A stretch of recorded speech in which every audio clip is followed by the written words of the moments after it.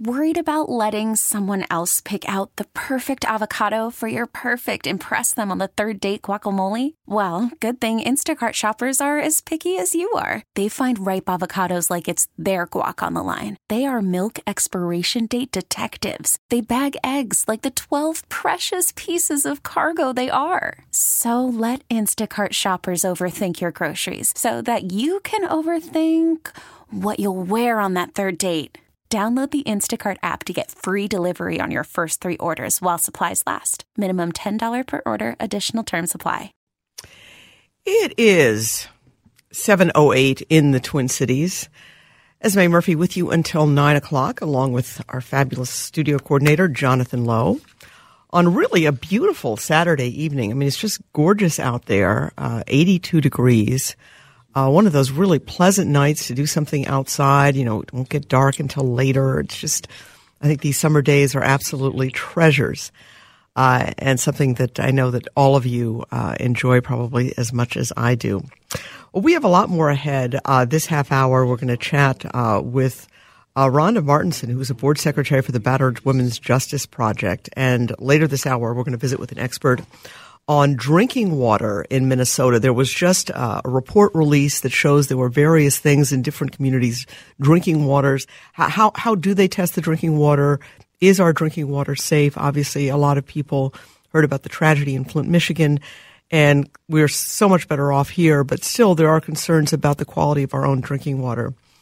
But the first issue we want to talk about is just domestic violence. And I came to this, I was actually off the day of O.J. Simpson's parole hearing.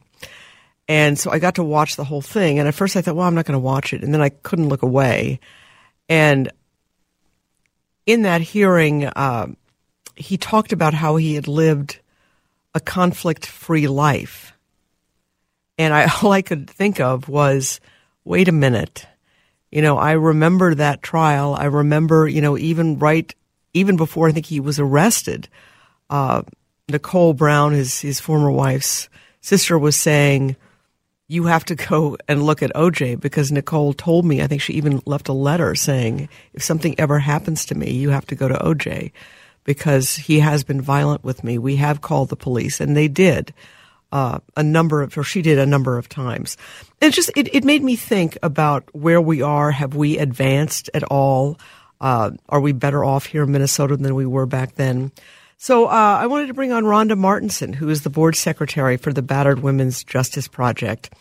And I appreciate, Rhonda, your coming on this evening. Thank you, Esme.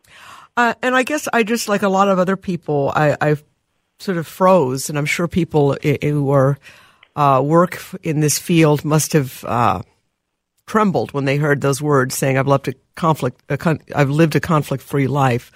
What are your thoughts about sort of that and where we are when it comes to domestic violence all these years later?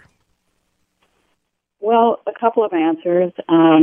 People that commit domestic violence are often engaging in a pattern of controlling and abusive acts towards their intimate partner. And a very frequent factor in that kind of relationship is a history of violence. And so that would be one thing that would make the kind of comment that you just stated rather suspect, is that I've lived a conflict-free life, because many times that is not the case for someone that has committed an act of domestic violence. Is that something common, though, that you hear people, these people, these perpetrators, explain it away that way or justify it that way?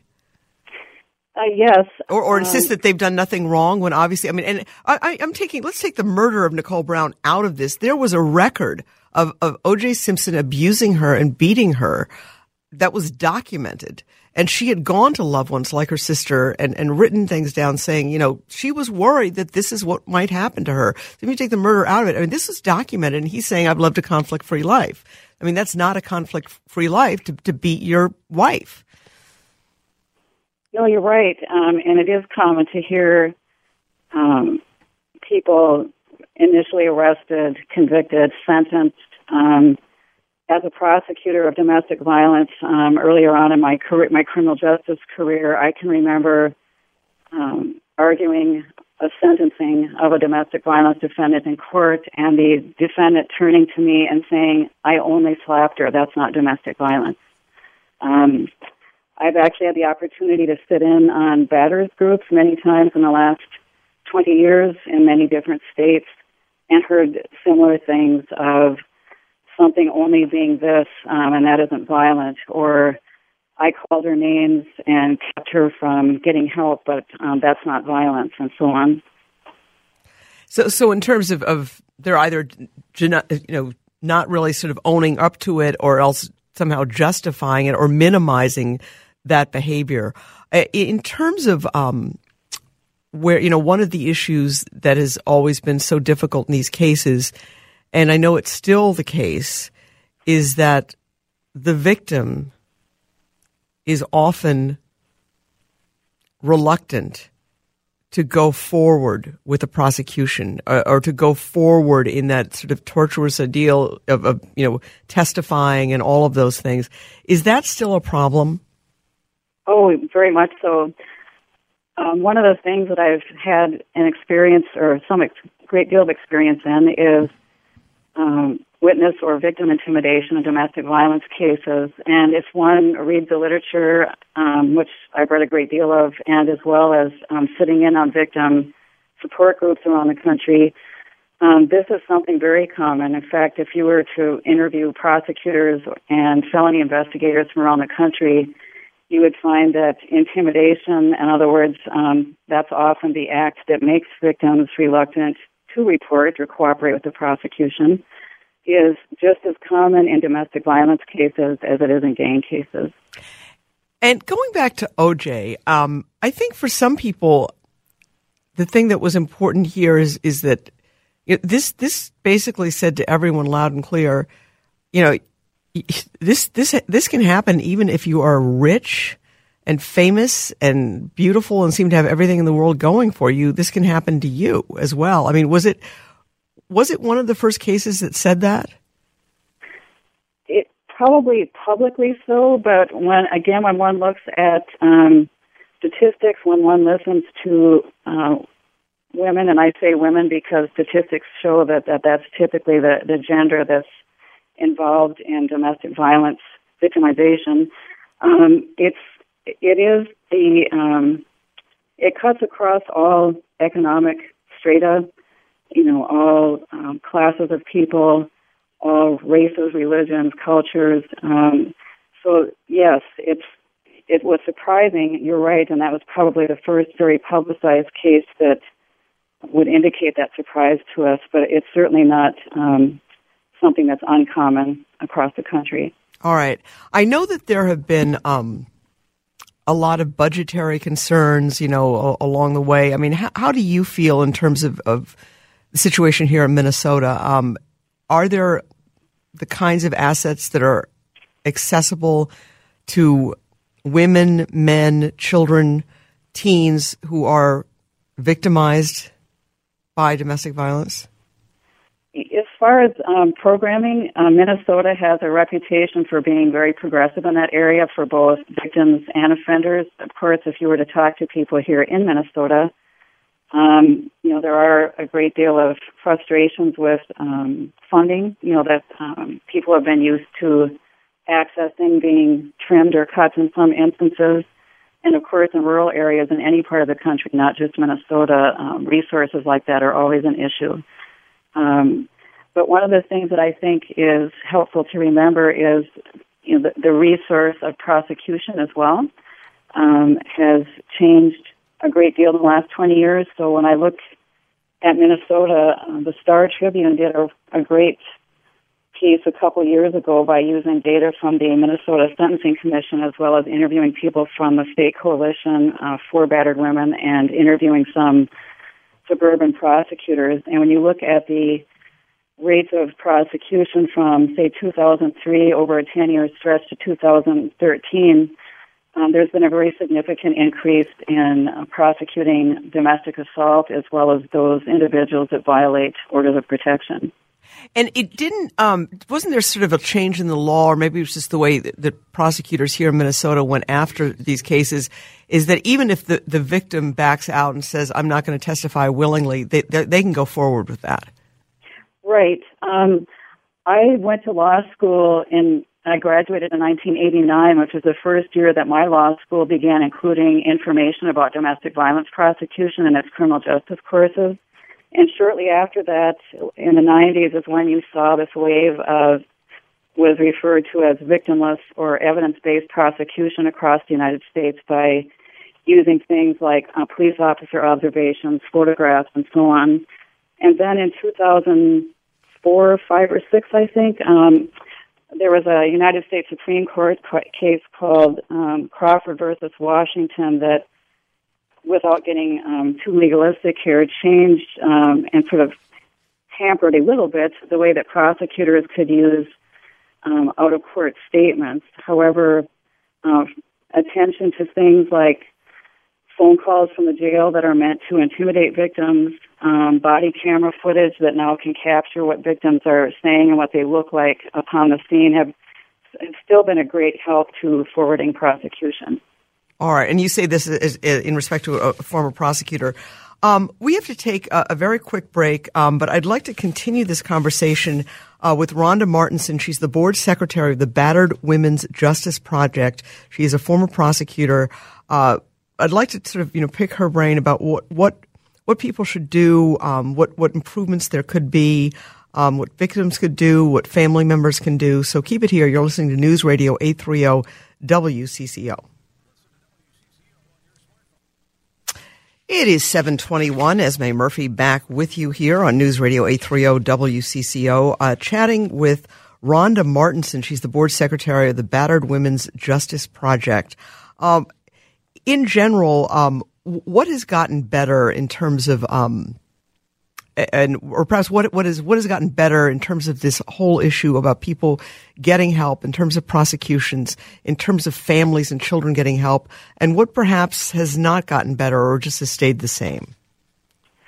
One of the things that I think has been really important is this idea of a coordinated community response to domestic violence, which began right here in Minnesota. And no one person, in other words, no law enforcement officer, no prosecutor, no judge can be the Lone Ranger and fix everything by him or herself. It's very important for the kind of success that you're asking about, the improvement that you're asking about, to come through people coordinating and sharing information. It does no good to write a great police report, for example, if there's no way that making visible of the violence isn't passed on to the next person that needs to act on it. And in terms of, and so is that happening more and more, or are there still lapses? Yes, I think for one thing, technology has made information sharing a great deal easier, and tracking of cases and so on. Simply the better training provided by the funding created by the Violence Against Women Act in the 1990s. When I began doing training at that time, a lot of people just simply weren't aware of even the very basics of domestic violence dynamics and how one should respond to that or prosecute it. That's not the case today. If you tried that sort of basic training today, people would roll their eyes and say, I already know that stuff. So even just that basic education and that appropriate criminal justice response, the training for it didn't exist back in the 80s and early 90s, but is very prevalent today. But, the technology, and so it's easier to figure out because you can just do the Google search and, where assets are, or where places are to go for help. But hasn't technology also been a problem? And I know that that's something that Senator Al Franken has talked about is the ability with smartphones to track people, to track individuals, and to know where they are. I mean, how big a threat is that? Oh, that's huge. I agree with you, and I followed Senator Franken's efforts in that area, which began, as I recall, with a woman who unfortunately had some stalking app unwittingly placed on her phone, so that as she was moving through the courthouse in Duluth, Minnesota, her abuser was actually able to text her and say, I know that you're getting a protection order, I know that you're in this office, and so on.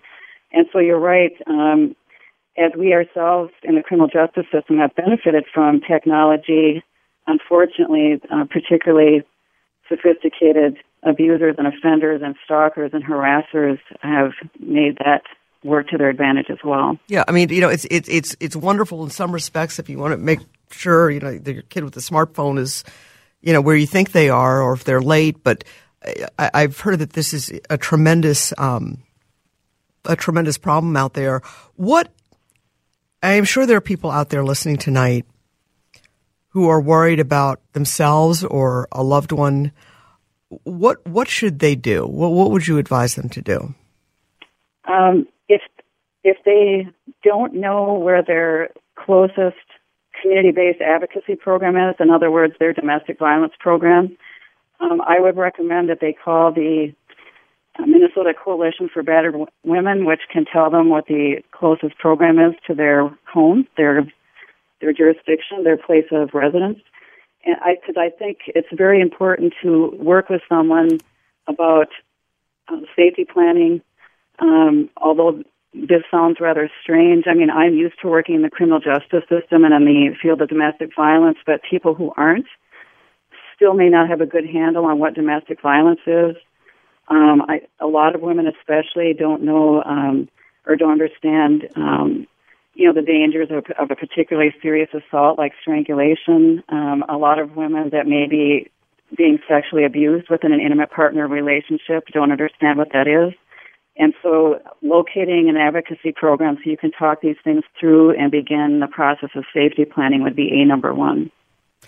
I've got, unfortunately, that Crisis Connection line, which is gone out of business, which was wonderful because it'd been around for so many years. But the number that I have just pulling up for the Minnesota Coalition for Battered Women, 651-646-6177. And so you're saying, and I'll say that again, 651-646-6177. One of the things that you can be, so you're saying that each county has its own resources to help in this area?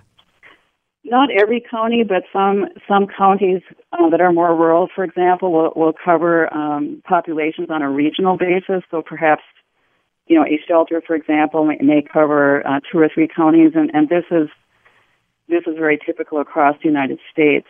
Every state has a coalition on domestic and or sexual violence, and they are typically the best place to call if you aren't certain where your closest advocacy program is. All right. Because there is help out there. And of course, if there is, a life-threatening situation, call 911. So, yes. Rhonda Martinson, thank you so much. Because I think more people talk about this. I think maybe the barriers and even the stigmas that remain and the fear might somehow dissipate. Rhonda Martinson, Board Secretary for the Battered Women's Justice Project, thank you so much for your time this evening. Thank you, Bethany.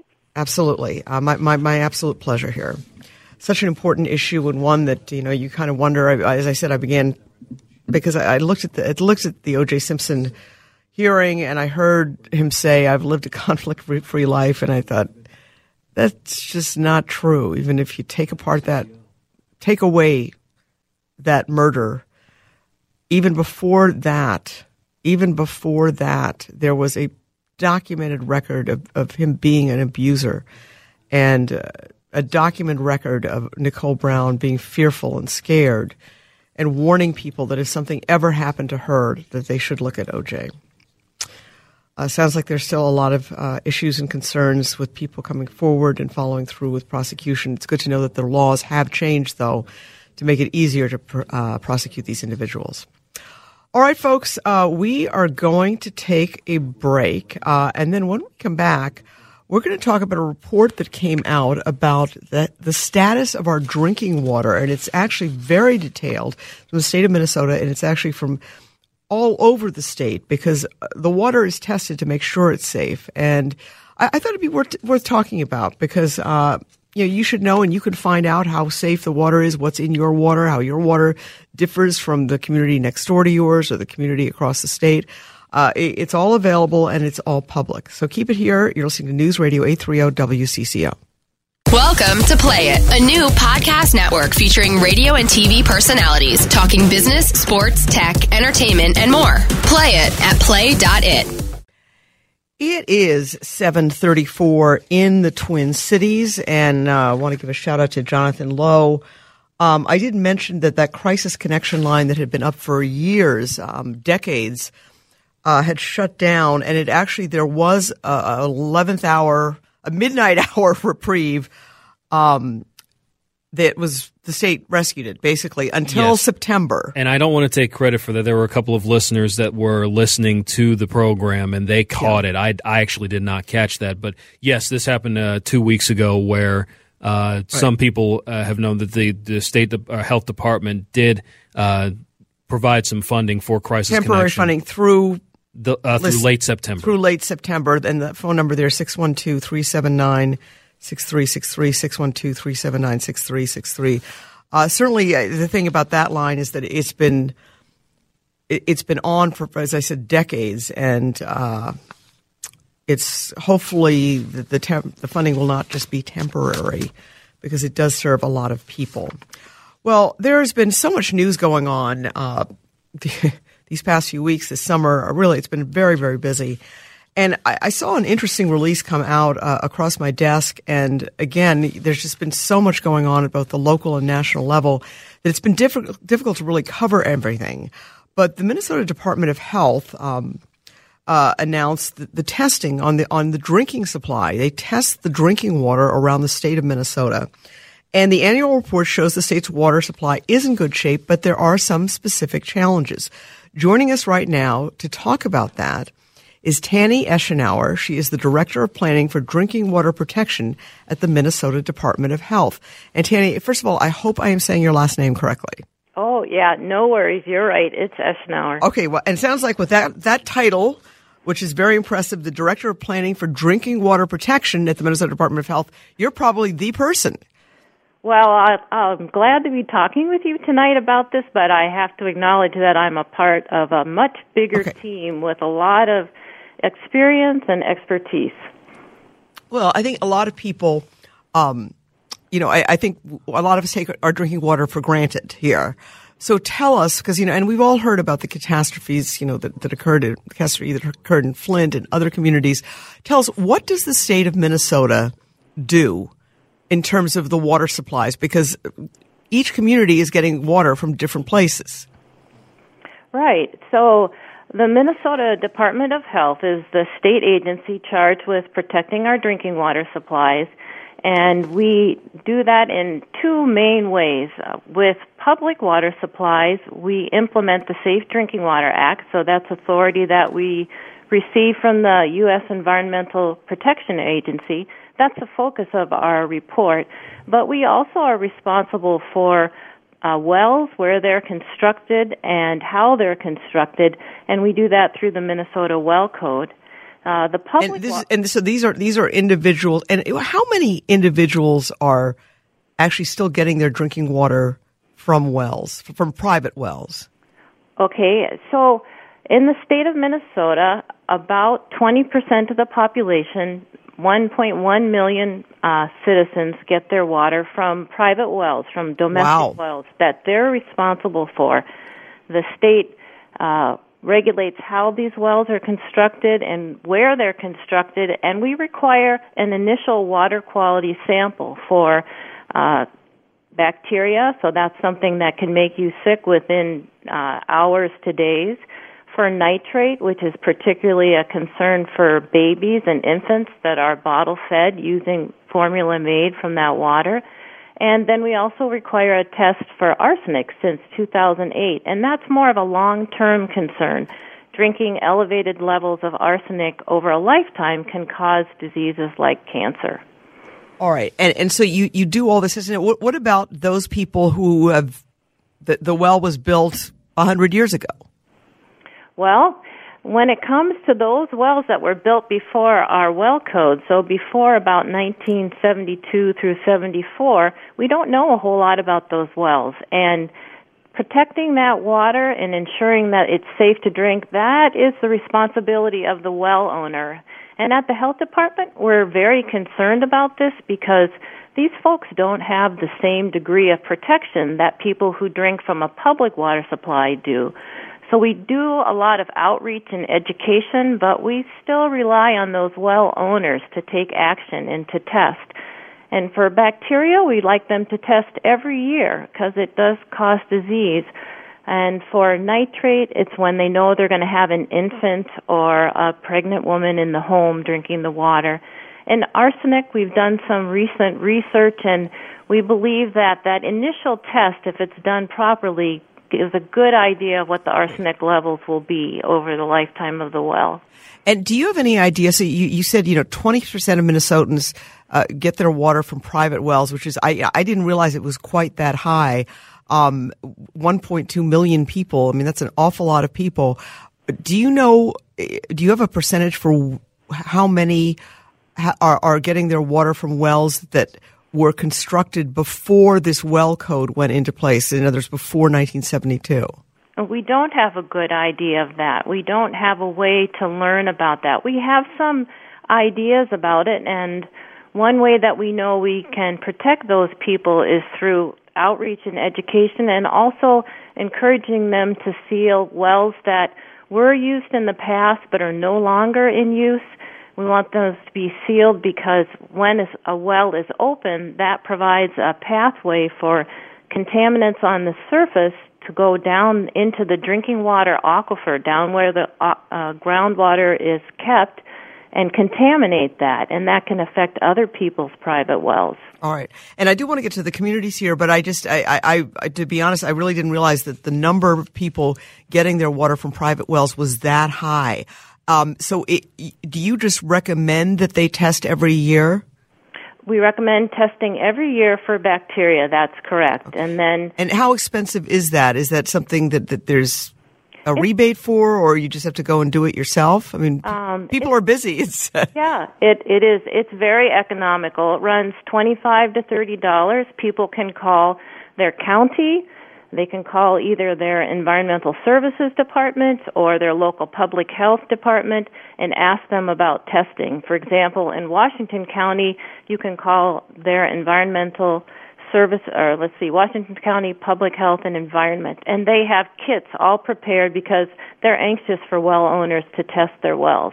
Okay, so Washington County has the kits all ready to go. So and then many counties do. Many counties do. Okay, and so then you test it. Is it a long turnaround, or is it?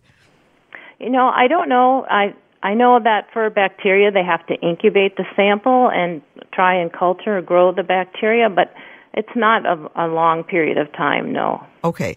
And if it comes back with, and I guess there are certain standards, right, that you have? Yeah, well, we don't want to see any of we look for certain bacteria that are easier to find, and that's like a sign or an indicator of whether or not there's other bacteria that could be harmful in the well. And so when it's positive for that, then we have instructions on how they can disinfect their well and then flush their well to clean the disinfectant out and then put it back into use again if it tests negative at that time. For nitrate, we have information on different treatment systems that they can use to pull the nitrate out of their drinking water, and we really encourage people to be careful in how they operate those and to maintain them regularly. And the same goes for arsenic. When we get information back that says there's nitrate or arsenic in the well, we send out information because we want to make it as easy as possible for people to protect their families. Okay. And staying on the subject of the private wells, you said one of the highest level of concerns is that if you have a private well, you're getting your water from it, and somebody in your household becomes pregnant. Or if there's an infant. Or if there's an infant, and so their sole source of nutrition is especially coming from breast milk. Breast milk, somebody who's drinking that water. I mean, that because it's so critical in an infant or a pregnant woman. The you got to be careful. Concern is for infants who are drinking formula made with the water from that well, because infants drink a lot more water for their body weight or a lot more liquid than we adults do, and they're at a very vulnerable stage of development. So exposure to some sort of toxin like nitrate can really have a huge effect on them. All right. I'll tell you what, let me, if we can hang on here, we do have to take a quick break. We're chatting with Tanny Eschenauer. She's the Director of Planning for Drinking Water Protection at the Minnesota Department of Health. We've been talking about the private wells. I didn't realize it was that many people. That's why I took so long on that. But after the break, I want to talk to her about the kinds of testing that's done on the public systems, which is the other 80% of us are on public systems. So keep it right here, folks. The McCarthy Auto World time is 7:45. The No Hail sale is going on now at McCarthy Auto World. Save up to 20% off select Buicks and GMCs. It is 7:48 in the Twin Cities, chatting with Tanny Eschenauer. She is the Director of Planning for Drinking Water Protection at the Minnesota Department of Health. And we're talking about how the state tests drinking water. Now, they don't test the drinking water on these private wells, which is about 1.1 million people, about 20% of Minnesotans. But Tanny, as I understand it, you do test the public systems, which is the other 80% of us. How often do you test the public systems? Well, it depends on the contaminant that we're concerned about. And systems often do more testing beyond what we do. So it depends on what the health effects are of the contaminant that we're concerned about, whether it's ever been found in that system or likely to be found in that system. And we have a very efficient cost-benefit approach to testing for these contaminants because testing is expensive. And we test for about 100 different contaminants in these public water supplies or community water supplies, as well as water supplies that are run by businesses or resorts, restaurants, camps, other places where they're not on a city system, but you as a member of the public go and drink water there and expect to be served safe water. And let me ask you, but there's no benchmark for how often, for instance, St. Louis Park should be tested? Yeah, I don't know all the schedules for the testing, but the EPA provides us with guidelines, and so we're very careful to follow those guidelines about the frequency of testing. And in addition to that, Minnesota has a little bit different approach in that we don't wait until the level of a contaminant has exceeded a standard to go and do enforcement action against one of those systems as the regulator for drinking water in the state. But instead, we have district engineers there in different regions of the state, and they're responsible for these public water supplies. Also, sanitarians who work with the ones that aren't communities, and they build relationships with these systems, and they also watch the trends in these contaminants as the results come back from the laboratory.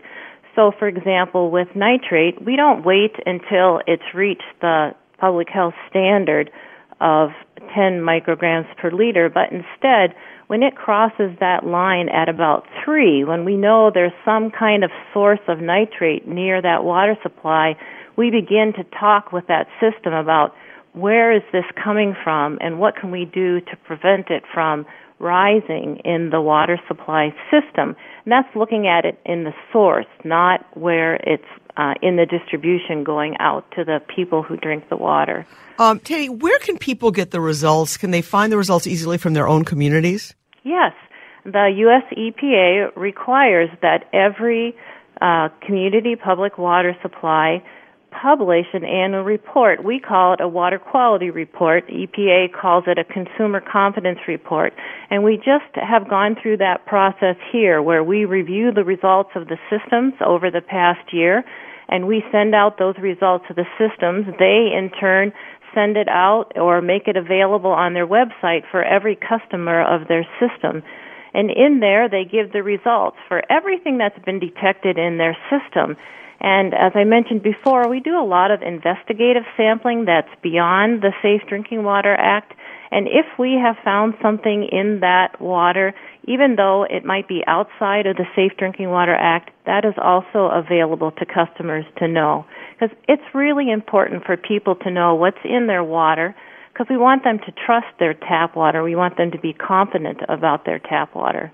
I'm just going to read some from the notice that you put out here. One example here is 3 community systems exceeded the standard for 2 naturally occurring radioactive materials, radium-226 and 228, at the end of 2016.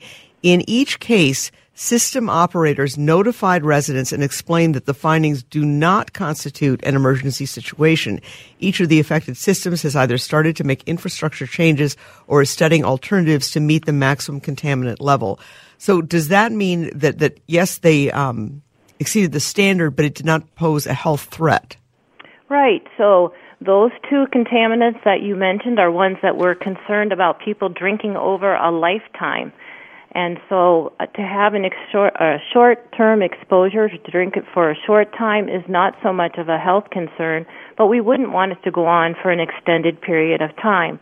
So what you read is talking about that partnership between the district engineer and the system, where they're looking at how can they change the way that they treat their water, or can they blend water from a well that might be higher in that contaminant with a well that might be lower in that contaminant to get below the drinking water standard and have that water be safe for people to drink.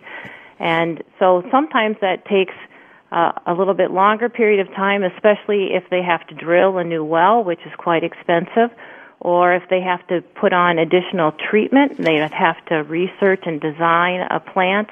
All of those things they do in cooperation with our department, because any change like that has to be approved by our department. It's very collegial, but we are watching very carefully what goes on, because we want to prevent a system or a problem like happened in Flint. Well, let me ask you, because we just did get a listener question about testing for lead. That is something you test for, I assume. That's right. There is a part of the Safe Drinking Water Act. It's called the Lead and Copper Rule, and it requires that each system test a certain percentage of their customers, and they test for lead in the home. And they look for the level of lead, and if it exceeds an action level, then they're required to take action and to do. So you're testing in the home as well, like from the tap?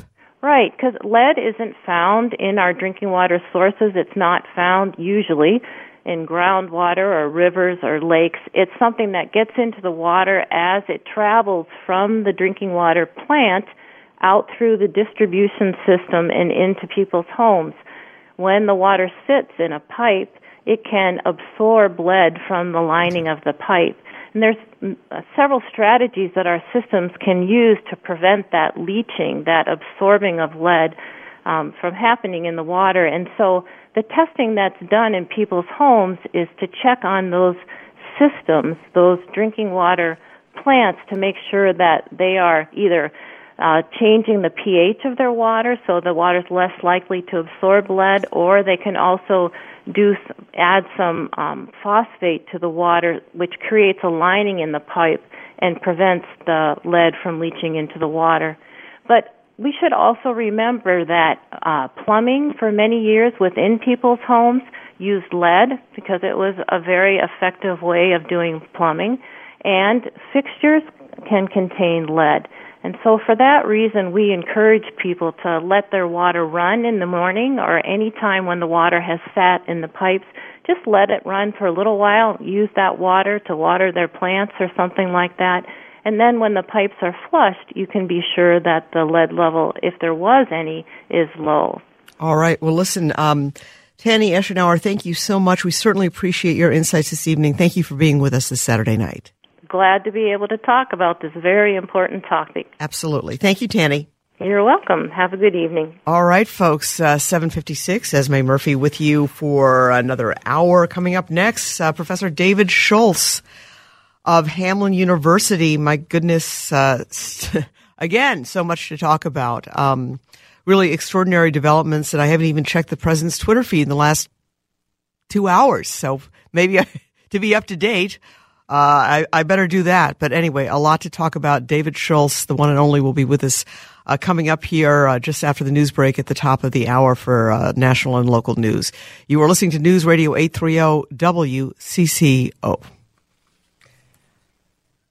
we really need new phones. T-Mobile will cover the cost of 4 amazing new iPhone 15s, and each line is only $25 a month. New iPhone 15s? It's better over here. Only at T-Mobile, get 4 iPhone 15s on us and 4 lines for $25 per line per month with eligible trade-in when you switch.